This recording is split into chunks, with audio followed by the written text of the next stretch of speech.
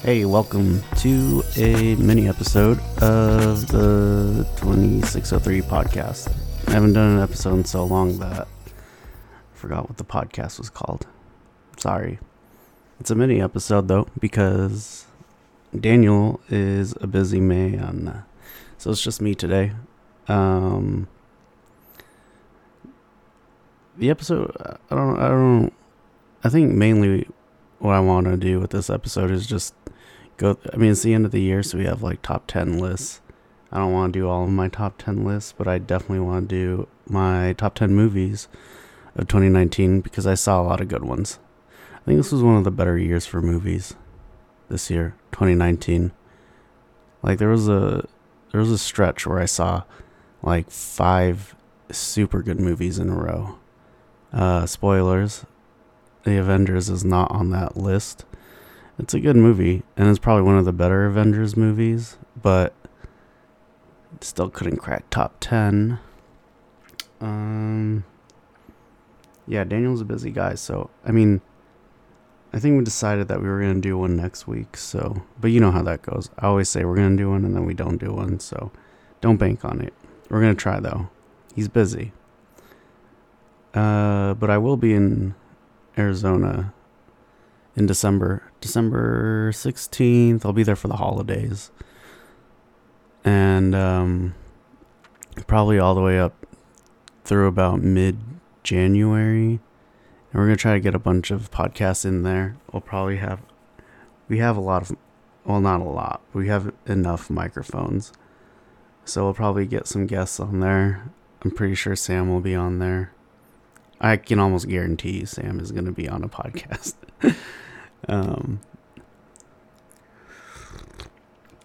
Sorry, I have to drink coffee.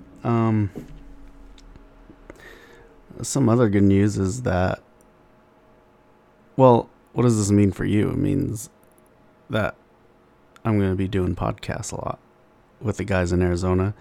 And it also means that the quality is going to be much better with a lot less technical difficulties for sure. And I think the communication's so much better when you're doing a podcast face to face. If you didn't know, which I'm sure you know, we do this podcast long distance pretty much. But I think there's a lot that goes with eye contact and knowing when to get your inputs in instead of constantly interrupting each other. It's like the biggest thing. It's the most annoying thing. Like I don't know. I'll constantly interrupt Daniel just because I don't know when he's done talking.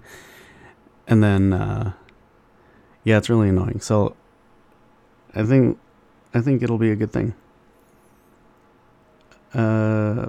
There's plans for a permanent move to Arizona also for myself around March. What does that mean? That means, well, on top of more podcasts with Daniel, Sam and I were also trying to kick off another podcast around March time frame. That should be fun too. Sam is so funny. Like, he laughs at everything. You know, he's like your own personal laugh track, which I think everyone in life needs. You know, get your own personal laugh track with also having your own very own personal theme song. Perfect life. But he does laugh at everything. He also has really good inputs. He likes playing he does a lot of like side inputs too. You know what I mean? Like Dan and I love to be the center of attention in the podcast, and I think that works really well. But I think if we did like a Josh, Dan, and Sam podcast, Sam's just so good at throwing these little inputs in there to push the conversation forward instead of it being Daniel has a story to tell and then Josh has a story to tell. But like Sam will throw a little tidbit in there that'll carry the conversation. I don't know. It's really good. So, yeah, it should be fun. We'll see. I keep saying all these things and none of it ever happens. Except we did say that we were going to do the, that one, like, side podcast that we were doing. It's still called 2603, but it was like, I forgot what we called it. Where we watch, like, old 70s, 60s, 80s pornos. And we did that one episode. It's probably, I don't know how you guys felt about it, but it's definitely one of my favorite episodes for sure. We did do that. Even though we only did one, we still did it, so that's cool. That's good, right? We delivered on that. We delivered on that promise. So yeah, there's that. All that, you know. So anyways, like I said, years winding down, the decades winding down, everyone's doing, I'm totally skipping on the top 2019 insert whatever here, and just moving on to like top whatever the decade. That's so hard to do, you know. I was trying to put together like a top 20 albums of the decade list, and like I would get 20 to 30, 40 albums down, and then I would start writing about some of them, and then I'd be like, well, this is stupid because I totally forgot about this album. Oh, this came out in 2010. I forgot about this album. You know, and they deserve to be in the top albums of the decade list. Oh, I forgot Waka Flocka Flame. That Waka Flocka Flame album totally does it. Not only does it deserve to be on the list, it deserves to be in the top 10, I think. You know, but then you find 10 other albums that deserve to be on the top 10. Yeah. It's tough. 10 years is a long fucking time. It's a long time. There's that thing going on Facebook right now where people are posting pictures of them from 10 years ago to now. And there are a lot of people that look so fucking different. So different. You know, hair's different. Facial hair, especially the facial hair is the big one, you know. Facial hair and weight loss or gain, those are huge ones that really make people look different. And then there's, you know, for people in I say our because I feel like most of the people listening to this podcast are mine and Daniel's friends. Our age group, especially. Because 10 years ago, most of us were 20, 21. I was 21 10 years ago. And now we're in our fucking 30s. So you could definitely see it in, like, our faces. Like, there's wrinkles there, you know? Some people have wrinkles. I have a lot of gray hair now. Some people are losing their hair. That's crazy. But not uncommon. But it's crazy. You know, 2009 doesn't feel like a long time. It doesn't even sound like a long time. We weren't even in high school in 2009, and it feels like a long time, which is crazy. Because I still feel like high school wasn't too far away. I don't know what that says about me. It says something. But I was going through everyone's pictures, and some people, there's no like slight changes to people.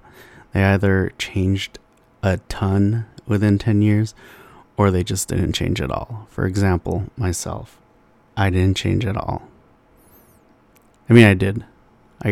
The only thing that changed with me is that I gained a shit ton of weight. Wait a minute. No, I didn't. No, I didn't. In 2009, it was probably me at my heaviest.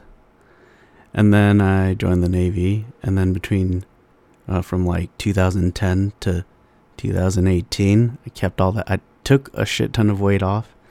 I kept it off. And then 2019, I fucking hit, or 2018, I hit my 30s. And then it's so hard to take the weight off again. So I'm like back from where I started, which sucks. I'm working on it though. You know, I'm trying to not eat meat.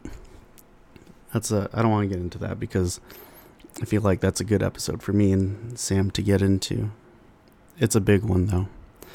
But yeah, people are looking, you know, they either look the same or they look completely different. It's crazy. And these are people I've known for like, the ones I've known for like 10 years is crazy to see, you know? Like the friends I've made within the past 5 or 6 years, it's like, oh, okay, that's cool. You know, it's whatever. It's not really shocking. Just, you know, because I don't know them as long as I know my Arizona friends. So, like, I expect them to look differently 10 years ago. When I see some, like, my Arizona friends posting the 10-year difference, because I've known them for 10 years, you think nothing changes, and it doesn't feel like anything changes, you know? And you look back on them, and it's like, it's kind of crazy. It's ridiculous. So, yeah, 10 years is a long time.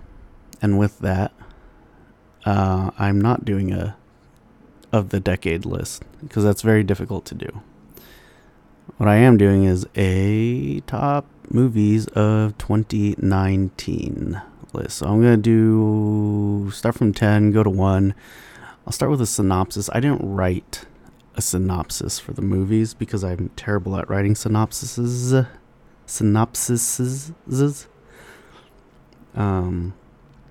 Plus Rotten Tomatoes does it better. IMDb does it better anyway. You know?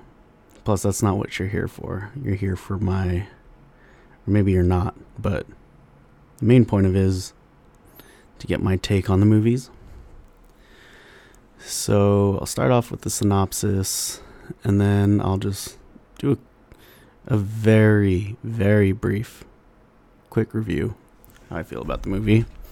But like I said, 2019 is a super good year for movies. Also, I know for a fact there are at least 3 that I feel like 3 movies that I didn't put on here,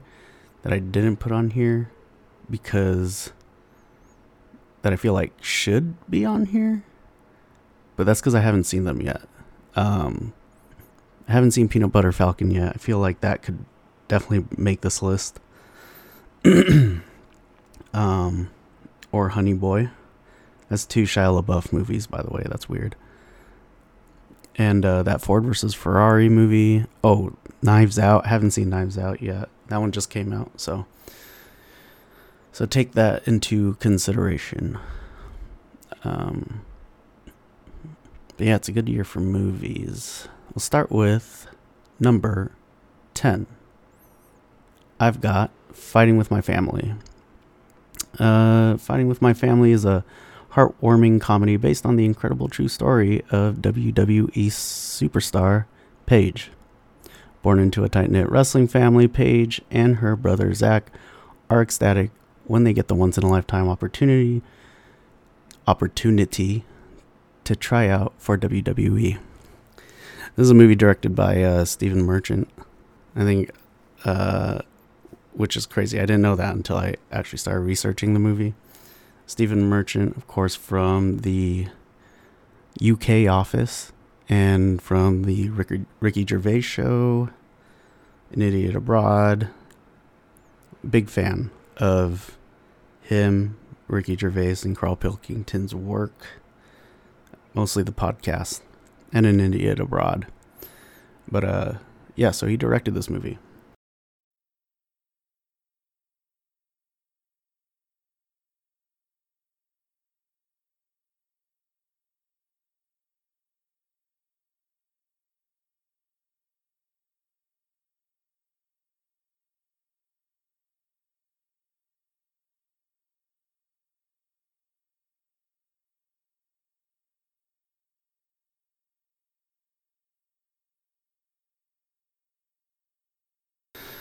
Fighting with My Family, it's labeled as a comedy, and while it did have its funny moments, the movie was more entertaining as a biopic. Did they label this as a comedy because it's about fake wrestling? I don't know. Who knows? Either way, the movie held my attention thoroughly throughout the movie. The acting performances weren't anything special, nor was the comedy laugh out loud, but story was presented coherently, and the pacing was what makes this movie a top 10 for me. It's a feel-good, inspirational movie. You know what this movie does? It does what wrestling does, right? It makes you feel the same way you feel when the face overcomes the heel in WrestleMania, Like they stretch that out, they stretch that story out in wrestling on non-pay-per-view showings on like, what was it, the CW or the WB, whatever channel SmackDown was on. They'll stretch it out for like months. Just the face and the heel just fucking going at it, and then finally gets a good resolution on WrestleMania. And when the face wins, the face doesn't always win, sometimes the heel takes it. When the face wins, it's such a good fucking feeling, because the heel is so good at making you hate his guts. So yeah, that's my number 10, right? Number 10. It's good. Number 9, Booksmart. The story follows two academic superstars and best friends who, on the eve of their high school graduation, suddenly realize that they should have worked less and played more.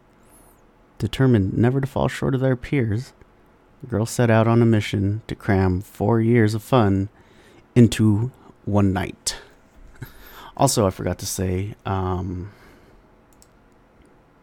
just a moment here. Fighting with My Family, starring Florence Pugh and God, IMDb sucks. Just this says first build only. Just like put like the main actor. When you look up the cast, don't you want like the main ones first and then everyone else under them? I don't know what order they have it here. Either way, I think it's whoever appears first, which is stupid. Anyway. Yeah, Fighting with My Family, starring Florence Pugh, Lena Headey from Game of Thrones, of course. Terminator. The Rock's in it. He makes several appearances. He's not like a main character, though. And he plays himself. Nick Frost from all those Simon Pegg movies. He's in it. Coincidentally, this is not the only Florence Pugh movie on my list, which is crazy because who's Florence Pugh, right? I mean, her acting wasn't bad. It wasn't spectacular. It was good. She has another movie on this list. I'll let you know when we get there. But she just knows how to pick them, I guess. Anyway, Booksmart. This one's directed by Olivia Wilde. It's her directorial debut, and it's a good one. It's a good debut, especially for an actress. I didn't mean that like, because she's a woman. I could have said actor, actress. The fact that she was acting first and then moved on to directing. That's what I meant. It's not a male-female thing. I hate that I have to say that.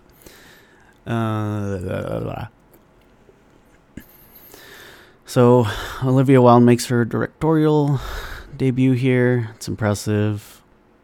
Honestly, I'm surprised because, the last time I was surprised by an actor's directorial debut was when Chris Rock did Top 10. I'm going to cut in here just a sec. I made a mistake. The movie is actually called Top 5. So, my bad. Chris Rock's Top 5, which is an incredibly overlooked movie. And you should definitely see it as soon as possible. It's so good. In fact, I'm going to go rewatch it. It's a great movie. It's like, okay, I'm like digressing here. It's like the Black Woody Allen, you know, without all that pedophile shit that Woody Allen did. I'm talking about how he directed that movie. It reminded me a lot of like a Woody Allen movie. It's really good. Anyway, back to Booksmart. At first glance, it's easy to draw comparisons to Superbad. And while Superbad is 100 times funnier than Booksmart, Booksmart does the best job at reflecting the current youth. You know, since I'm 31 now, I'm no longer in touch. This sounds weird. With the kids, you know, I don't know what's cool anymore. But it's very real. I know it is, you know, just because being in the Navy, I work with a wide age range, right? So I work with some late 30, 40-year-olds, 50-year-olds, but I also work with some fucking kids, man. These 18-year-olds. And they're definitely different 18-year-olds than when I was 18, for sure.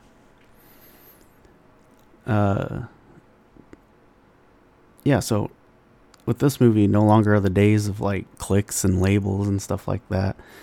It's great in that it shows that this current generation of teens is more about individualism, in that it doesn't matter about fitting into certain groups in high school, but instead you hang out with who you like because you connect to that person as an individual and not based on their label as a jock or whatever.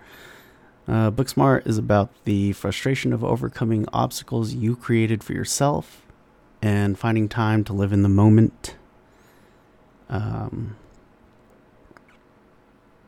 Just finding time to have fun. But back to the comparisons, you know, where Superbad is the film you'd point to display youth of the 2000s decade, like when I was a youth, right? You can easily say Superbad is incredibly accurate for us, right? The way they threw parties and the jokes, the gay jokes, you know, when gay jokes were, I don't want to say acceptable, but, you know, less shunned upon. I mean, let's fucking admit it, right? I'm not proud of it, but there's definitely more gay jokes back then, you know. So yeah, where Superbad is that movie for the 2000s, I'd say the kids today would be proud to say Booksmart is that film for the 2010s. Jeez, I keep forgetting to like say who's in the movie. This movie has Caitlin Dever and Beanie Feldstein as the two main characters. Lisa Kudrow's in it. Jason Sudeikis is in it. There's a lot of younger actors in it that play, you know, the kids in this movie that I feel like we'll definitely see more of in the years to come. You know who's in it? That Native American dude that did the Samsung commercials where they just trash on like the Apple commercials, you know, where they talked about like the notch and stuff. He's like kind of monotonous, but he's hilarious. He's in it. Yeah, I think a lot of the kids in this we will definitely see more of, because the acting wasn't bad actually, because it felt real.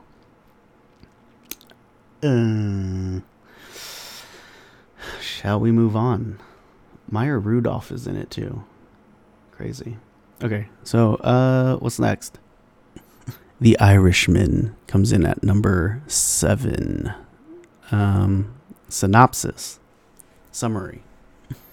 This biographical crime thriller follows Frank Sheeran as he recalls his past years working for the Buffalino crime family. Now older, the World War II vet once again reflects on his most prolific hits, and in particular considers his involvement with his good friend Jimmy Hoffa's disappearance in 1975. Directed by the one and only legendary Martin Scorsese. Starring a lot of legendary actors. I got a notification on my phone. Sorry. Joe Pesci's in it. Robert De Niro's in it. Al Pacino's in it. Ray Romano's in it. The guy that looks like Matt Damon but isn't Matt Damon is in it. But is a really good actor still. What's his name? What's that fucking guy's name? Jesse Plemons. Did I hear that somewhere? Or someone thought he looks like Matt Damon? Or like, didn't he do like a joke or something? Or is it just me? He was also in, what the fuck is that movie called? Or not movie, show. Fargo, season 2. Super good in it. Dude's a good actor. He just looks like Matt Damon, like a fatter Matt Damon. Alright, so listen. Don't let these assholes overhype this movie for you, because in my opinion, some of the words being thrown around, like masterpiece, are, it's a little much. This is 100% a Scorsese film for Scorsese fanatics. It's Goodfellas, it's Casino, it's got the narrator holding your hand throughout the movie. It's the Scorsese formula that just doesn't fail. And to top it all off, it's got, as I mentioned, Joe Pesci, De Niro, Pacino. So what can go wrong, right? Exactly, nothing. It's a great movie. Nothing goes wrong. Really, kinda. It runs really long. It's approximately 3.5 hours, and to say that it doesn't feel like it would be a blatant lie. Around the 2-hour mark, you'll feel like the movie should be ending soon, and every minute after that is kind of a drag. I mean, I get what Scorsese's trying to do here with like the last act. He's trying to like deliver a message he normally doesn't do with his other gangster films, and if he could cut the last act out of the movie, it would have been just like his previous gangster films. And while some other critics enjoyed it, I did not. I'm not really a prestigious critic. I'm just a guy that likes movies. But I mean, I just felt like it felt unnecessary. But all this criticism I have for the final act of this movie is moot, as the rest of the movie is perfect. It really is. It feels right at home with all the Scorsese classics I grew to love. He doesn't miss a step here. So even a flawed Scorsese film is a great one. And that's number 7, The Irishman.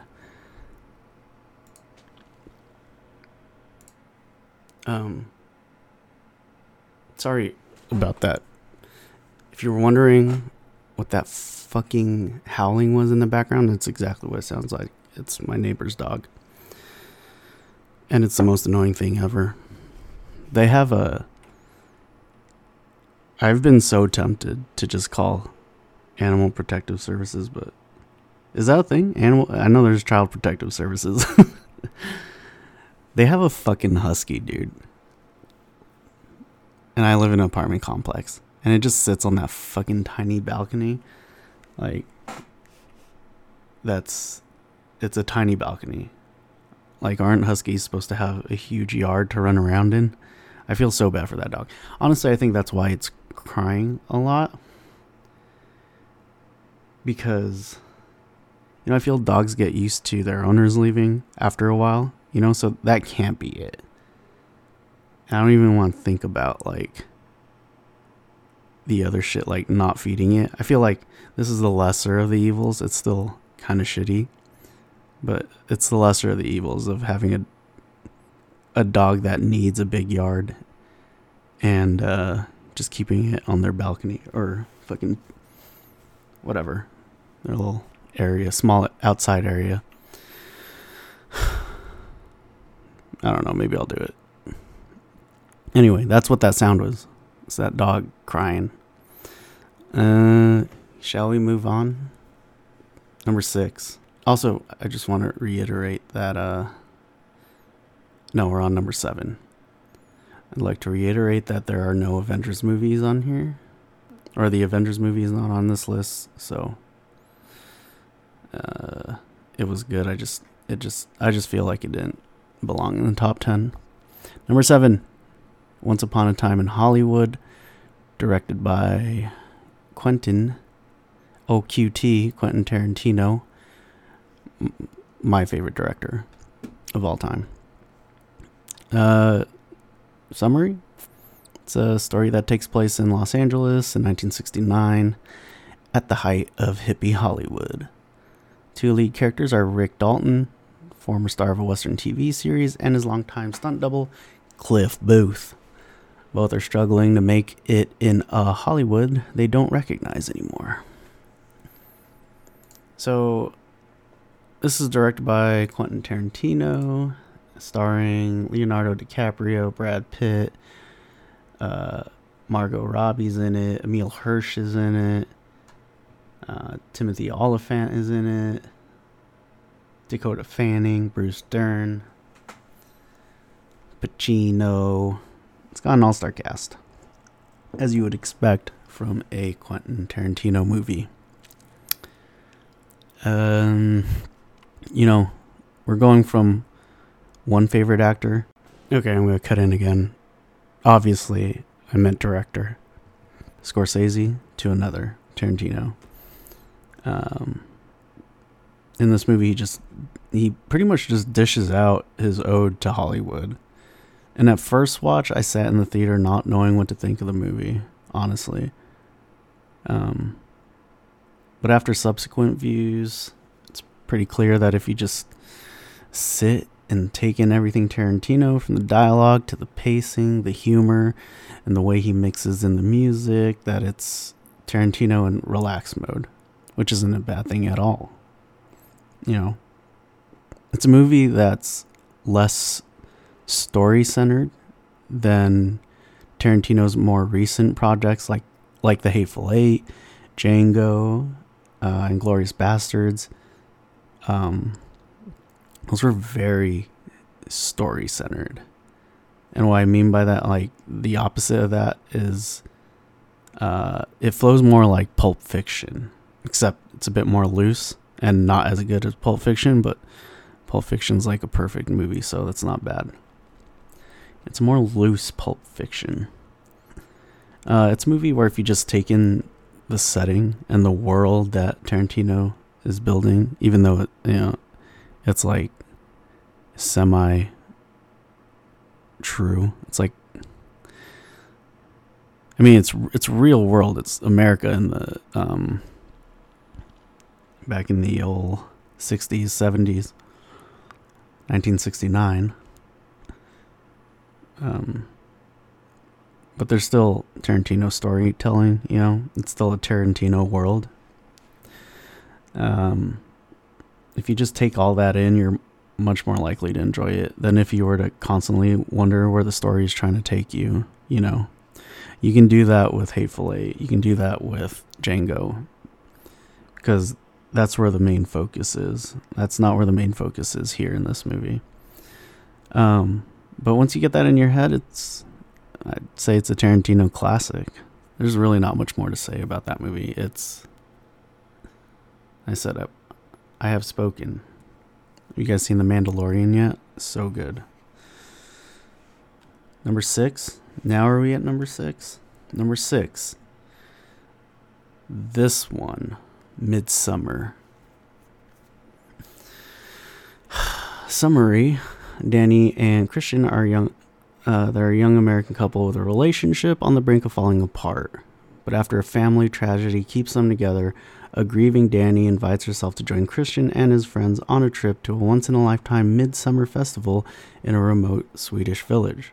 What begins as a carefree summer holiday in a land of eternal sunlight takes a sinister turn when the insular villagers invite their guests to partake in festivities that render the pastoral paradise increasingly unnerving and viscerally disturbing. This is an Ari Aster flick. Starring... Oh, this is the second Florence Pugh movie on the list. Florence Pugh's in this. Right? And she does... In this movie... Which I guess it... Sorry, there's an ESPN notification. I should silence my phone. But it's not that serious. I'm not a professional podcast, so deal with it. Anyway, I guess it makes sense for Florence Pugh to really shine in this movie rather than... Well, then again, not really, because Fighting With My Family was a biopic. Oh. Her acting is very good in this. She really shines through in this movie. Who else is in it? Eyebrows is in it. Will Poulter. He's in it. And then some other guys that I don't know. Jack Rayner, I guess, plays Christian.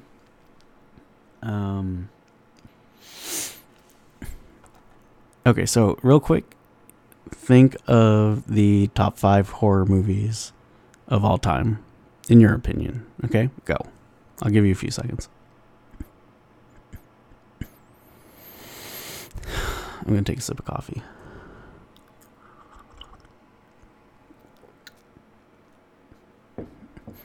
Okay, that was a really long time. I didn't mean to do that.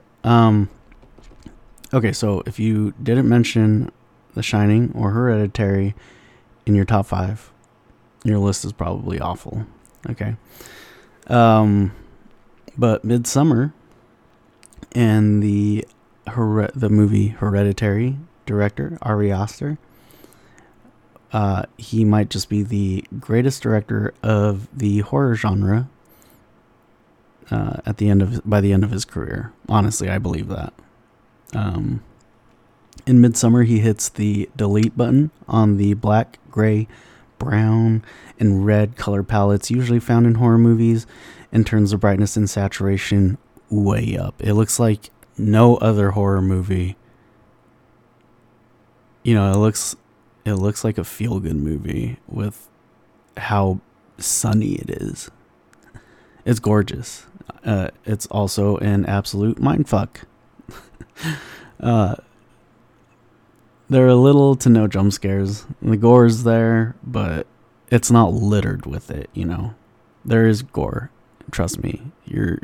And it's noticeable and it's huge. Like, they don't refrain, but it's not like the whole movie's just littered with gore and then they're gonna call it a fucking horror movie.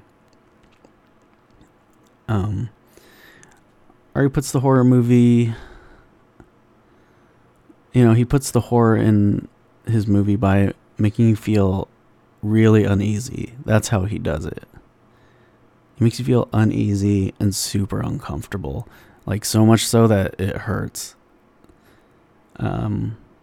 My favorite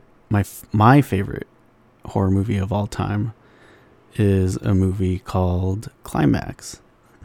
And it's kind of a recent movie, you know. So there's no there might be some recency bias to it, but I don't think it is. It's a movie called Climax by the DMT taking freak and weirdo Gaspar Noé, that fucking weirdo director, who also did Enter the Void, Irreversible. In Climax, it was all about making you feel uneasy.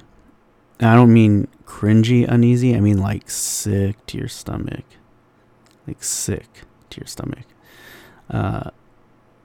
Like, I need a break from this uneasy. While Midsommar doesn't quite reach those heights, it comes as close to any other horror movie without being absurd. Cough, Human Centipede. Cough, Serbian film. Um, but it does it in a bright, sunny style that the horror genre doesn't see very often. So, with that, I would just go see this movie by yourself rather than with, a date or someone like, taking a girl or guy you like to go see a horror movie is fun, right? But this isn't one of those horror movies. There's a very awkward scene in it that when I saw it in theaters made the entire theater feel really awkward. So I just go see this movie by yourself. And like I said, there's no jump scare. I mean, I can't remember if there were any jump scares. I don't think there is. So like, it's definitely a movie you can watch by yourself and not like, feel too terrified about it. You're just going to feel really shitty and uneasy and uncomfortable. So that is my number 6 movie. I love that movie. I love how colorful and bright and trippy it was. While being a horror movie is like an oxymoron of a movie, I'm sorry, I'm drinking by the mic. I can't help it. Oh. Sorry. Shall we move on? This is the top. We've moved on to the top 5 now. Can you guess any of the movies that are going to be in my top 5? I bet you can.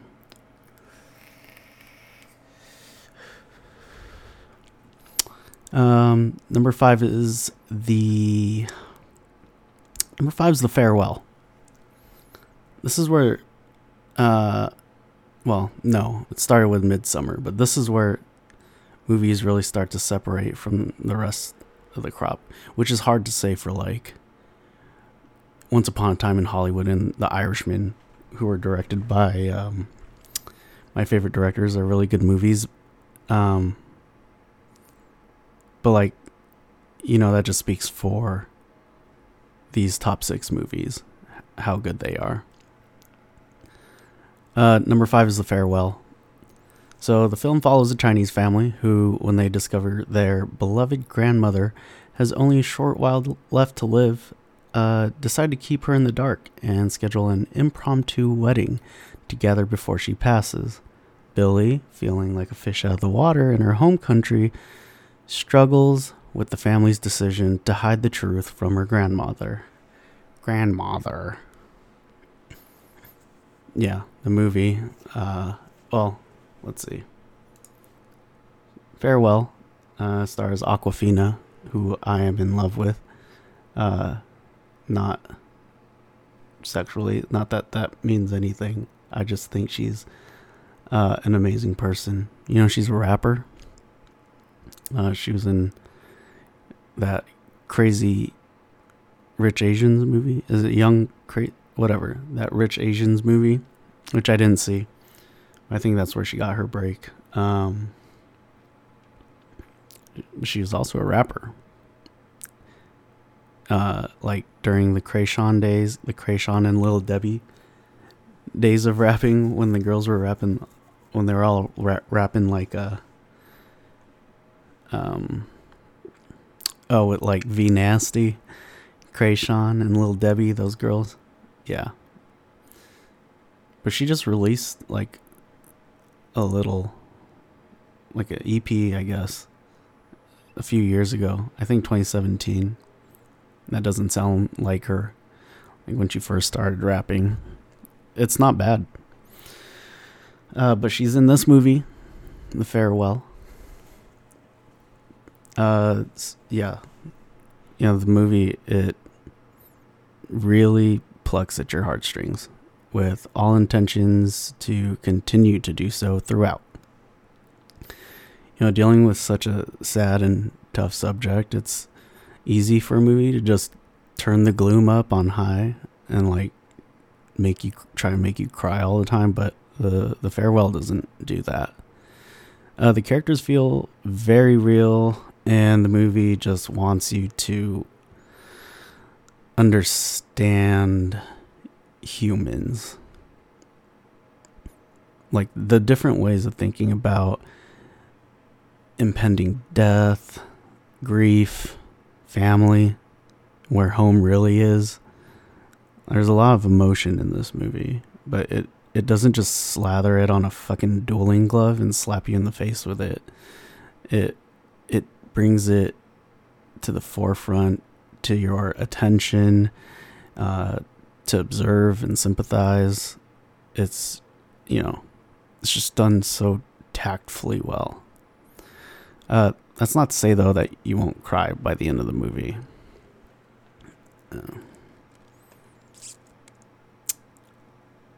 Yeah, that's really all I have to say about that. Go see it.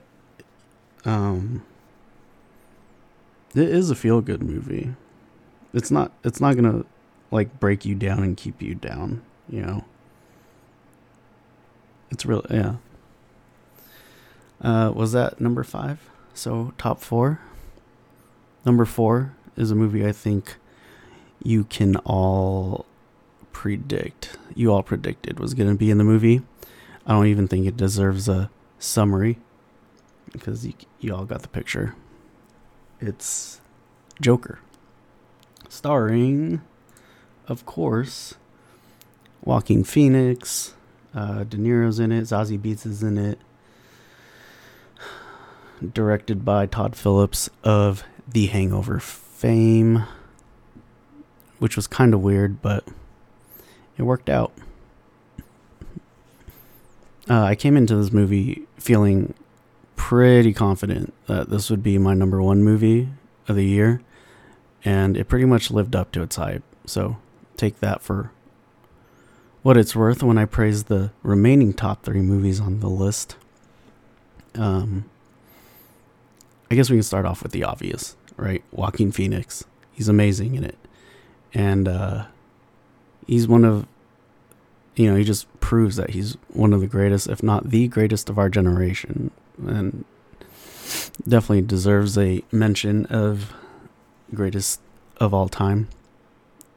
Like in that, I think you could throw him in that conversation and have a good argument. He's been in so many good movies and done very well in all of them. Well, most of them. Fuck it, all of them, right? The Master, Her, that new one that was on Amazon, that was pretty much like a more serious take on Taken. I forgot what it's called. You should go see it though. It's on Amazon Prime. The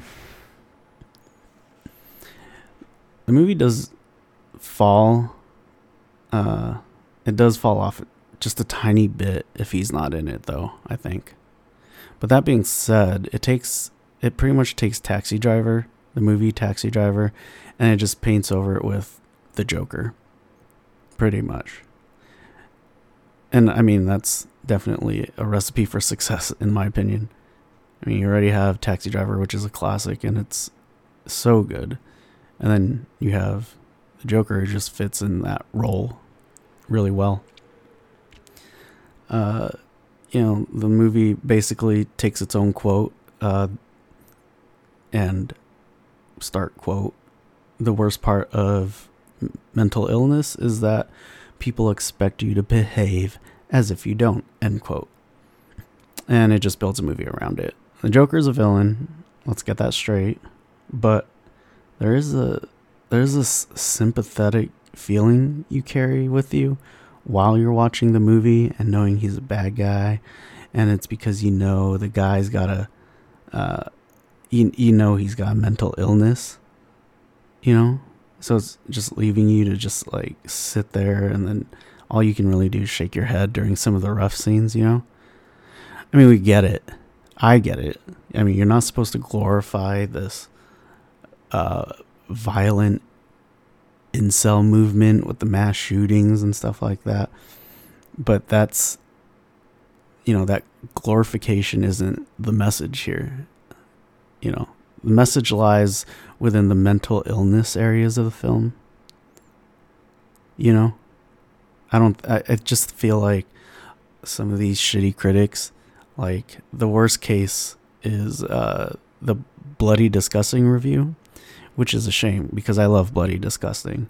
But their review was half about the movie and then half about how it's glorifying these incels that do the mass shootings and shit. Like, we're talking about the movie here, and that's not even the main message of the movie.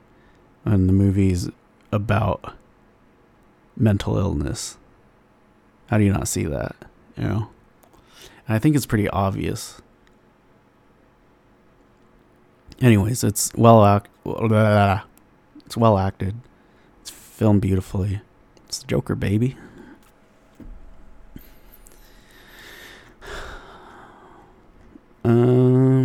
Before we get to the top 3, because if I'm being honest, I'm pretty hard on the top 3 being the top 3 and in the positions they're in. But if someone were to take my top 3 and shuffle them around in any order, I wouldn't be mad.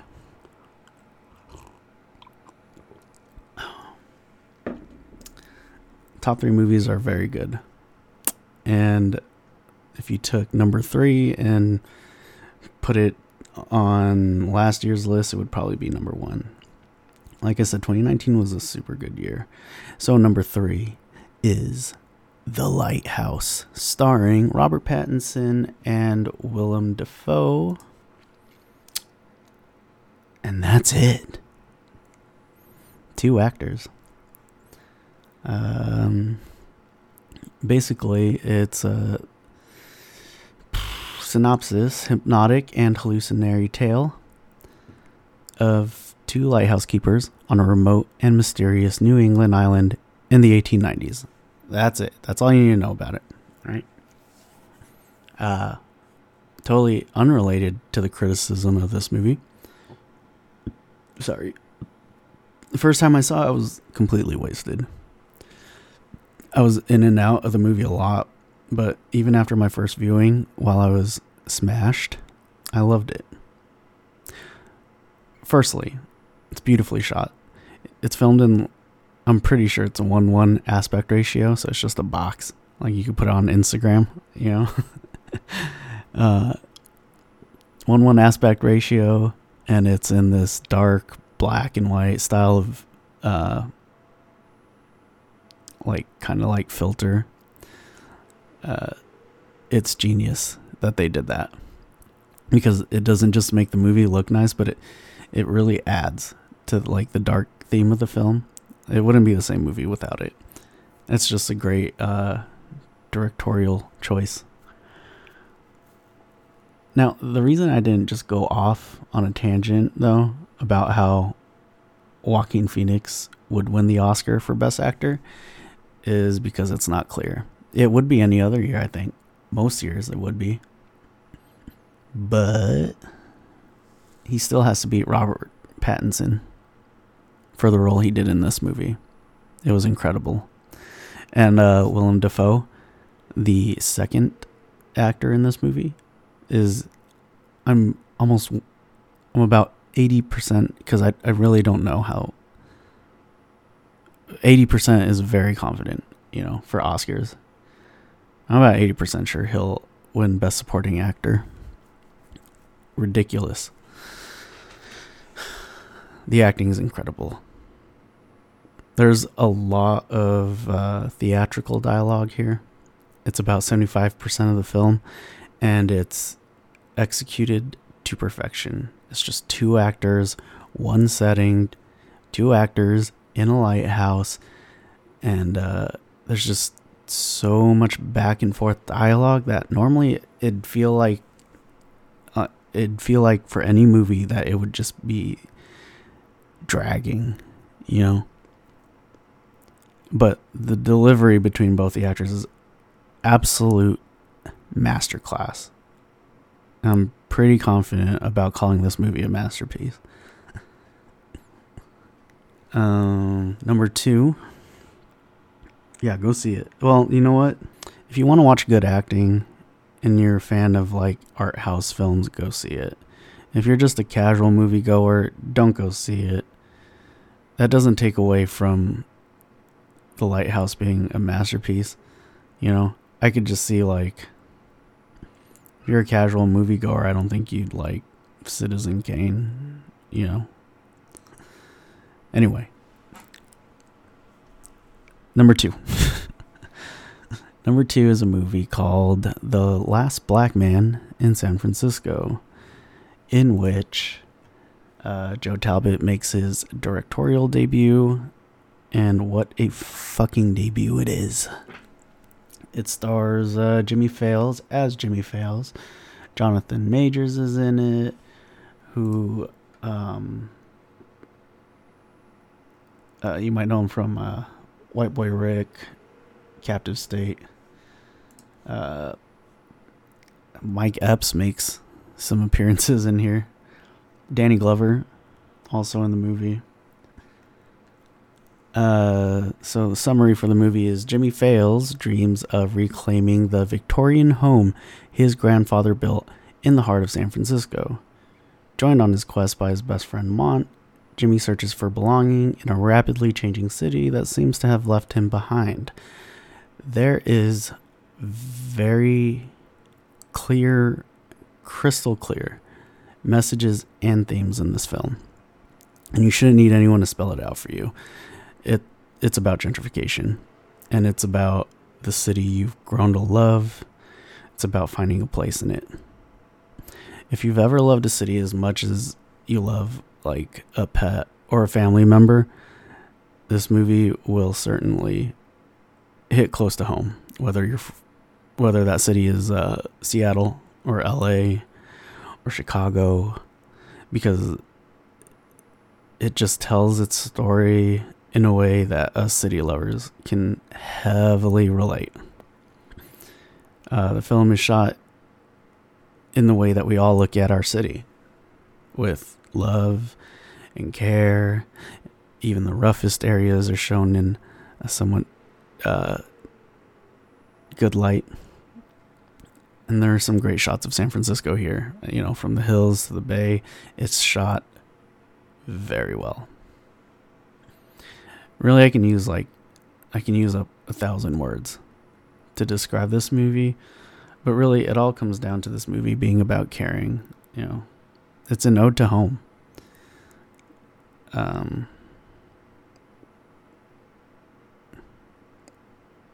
Yeah, that's it. That's all I have for that movie. Which isn't a lot.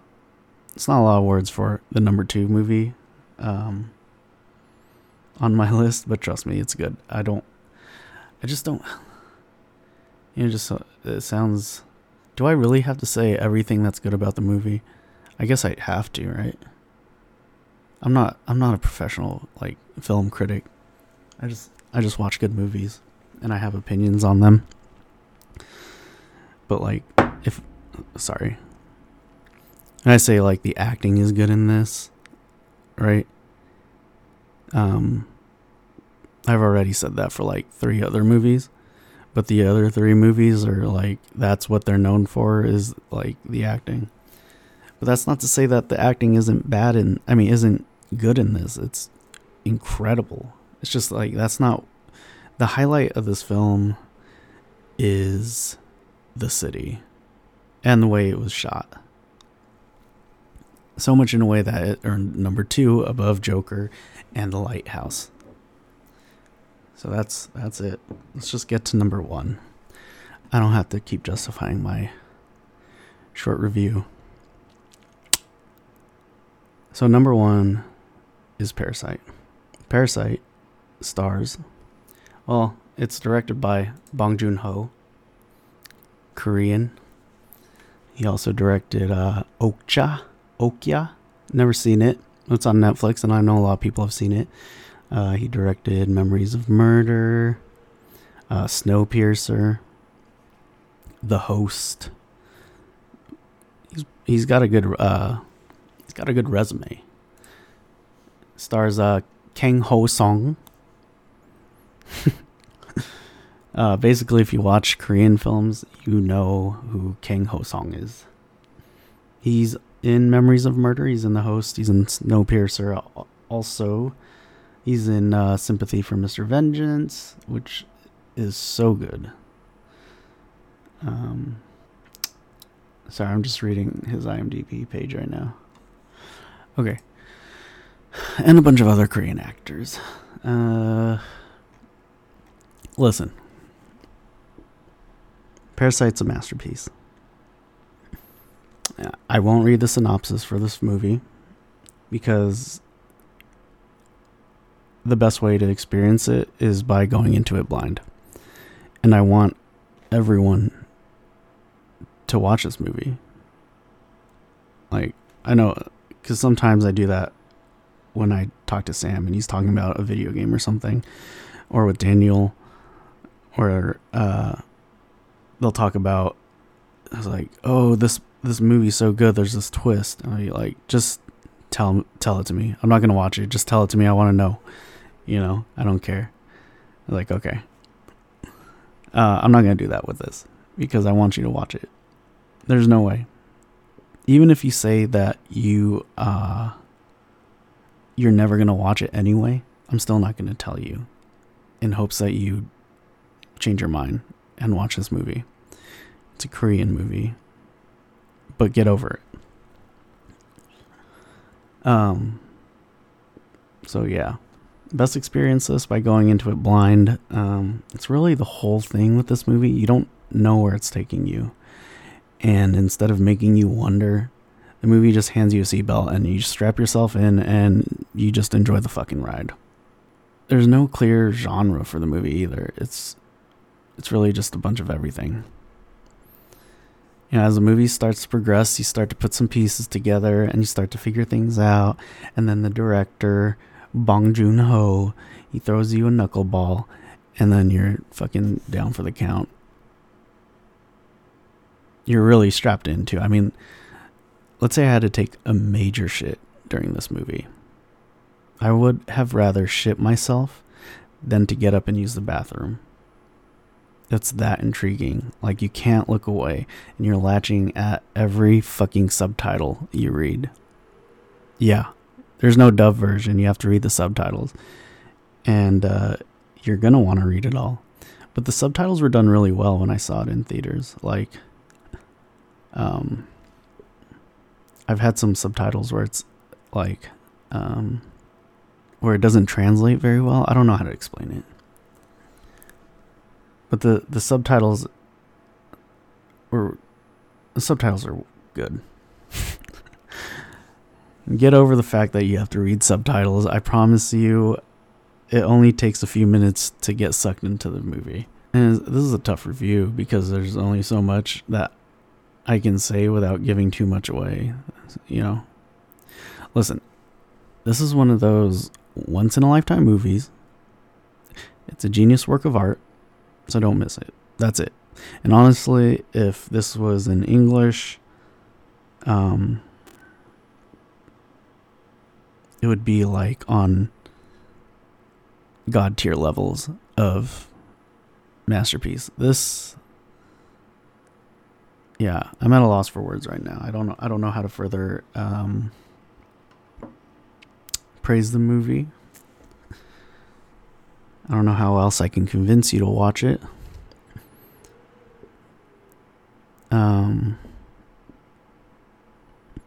You just need to see it. You've never seen a movie like this before, I guarantee you. It's so different, but it's not like art house, and you don't have to like try to wrap your head around anything to try to quote unquote get it. It's it's just a ride, and then you just strap yourself in and then you just enjoy it. It's crazy. And you go into it thinking that you know it, you know what's going on, and then all of a sudden things start changing, pacing starts changing, mood starts changing. I feel like I'm already saying too much. You get it. I just feel like I have to say more things for it to be my number one movie of 2019. But I won't. I'll Just leave it at that. Just take my word for it, okay? So that's it. I don't know. I've just been itching to podcast. Maybe that's why I did this. Originally, I wanted to do a YouTube video. But I do this thing where I think about all the work I have to do it properly. Because I'm not about that half-assing shit. I can't put out a half-ass project. It's not in me. But I said, fuck it. I'll just do a podcast. I don't have to do much editing. I can just write a quick script. That's not half-assing, by the way. Doing something quick, I'm just saying that it's quick to do a script for top 10 movies with brief reviews. Also, I think if I did full-blown reviews for every movie, you'd all be burnt out. I feel like I burnt you out by the time I got to number 8, so.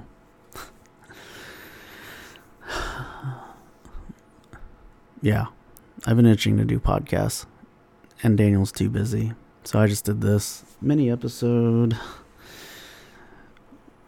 I'm going to try very hard to get Daniel to do a podcast next week. Next week is Thanksgiving weekend, though, which sucks, so I actually might be busy. Fuck.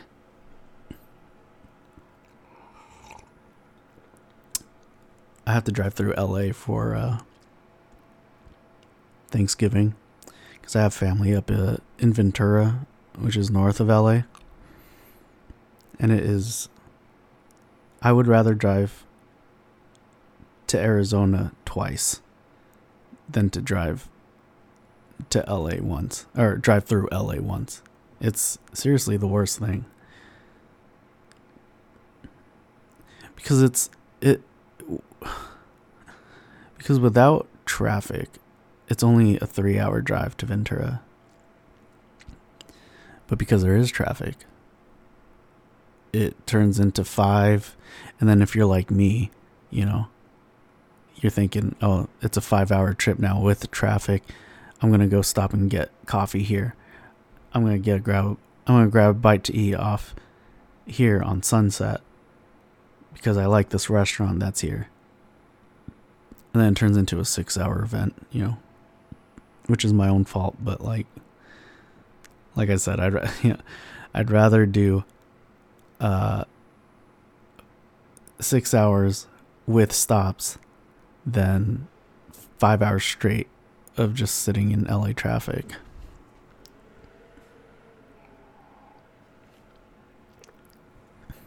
Happy Thanksgiving. Ooh. So I think that's it. I think that's all I have to say. I'm almost done with my coffee. I need to make more. Hopefully I can get a podcast with Daniel soon, so you don't have to listen to me talk about nothing on another mini episode. And then definitely expect some really good episodes towards late December with guests like Sam. Maybe get some more of the Wall guys in there. And we'll try to pick things back up. We're fucking 30, 31, 32 years old. We don't have all the time in the world anymore. So yeah, it's been fun. I hope you watch some of the movies. I hope you watch Parasite for sure. If you watch any. If you watch any movie that I mentioned, definitely go see Parasite. I can't recommend it enough. But yeah, have a wonderful Thanksgiving. Stay safe. Enjoy yourselves. This has been a 2603 mini episode.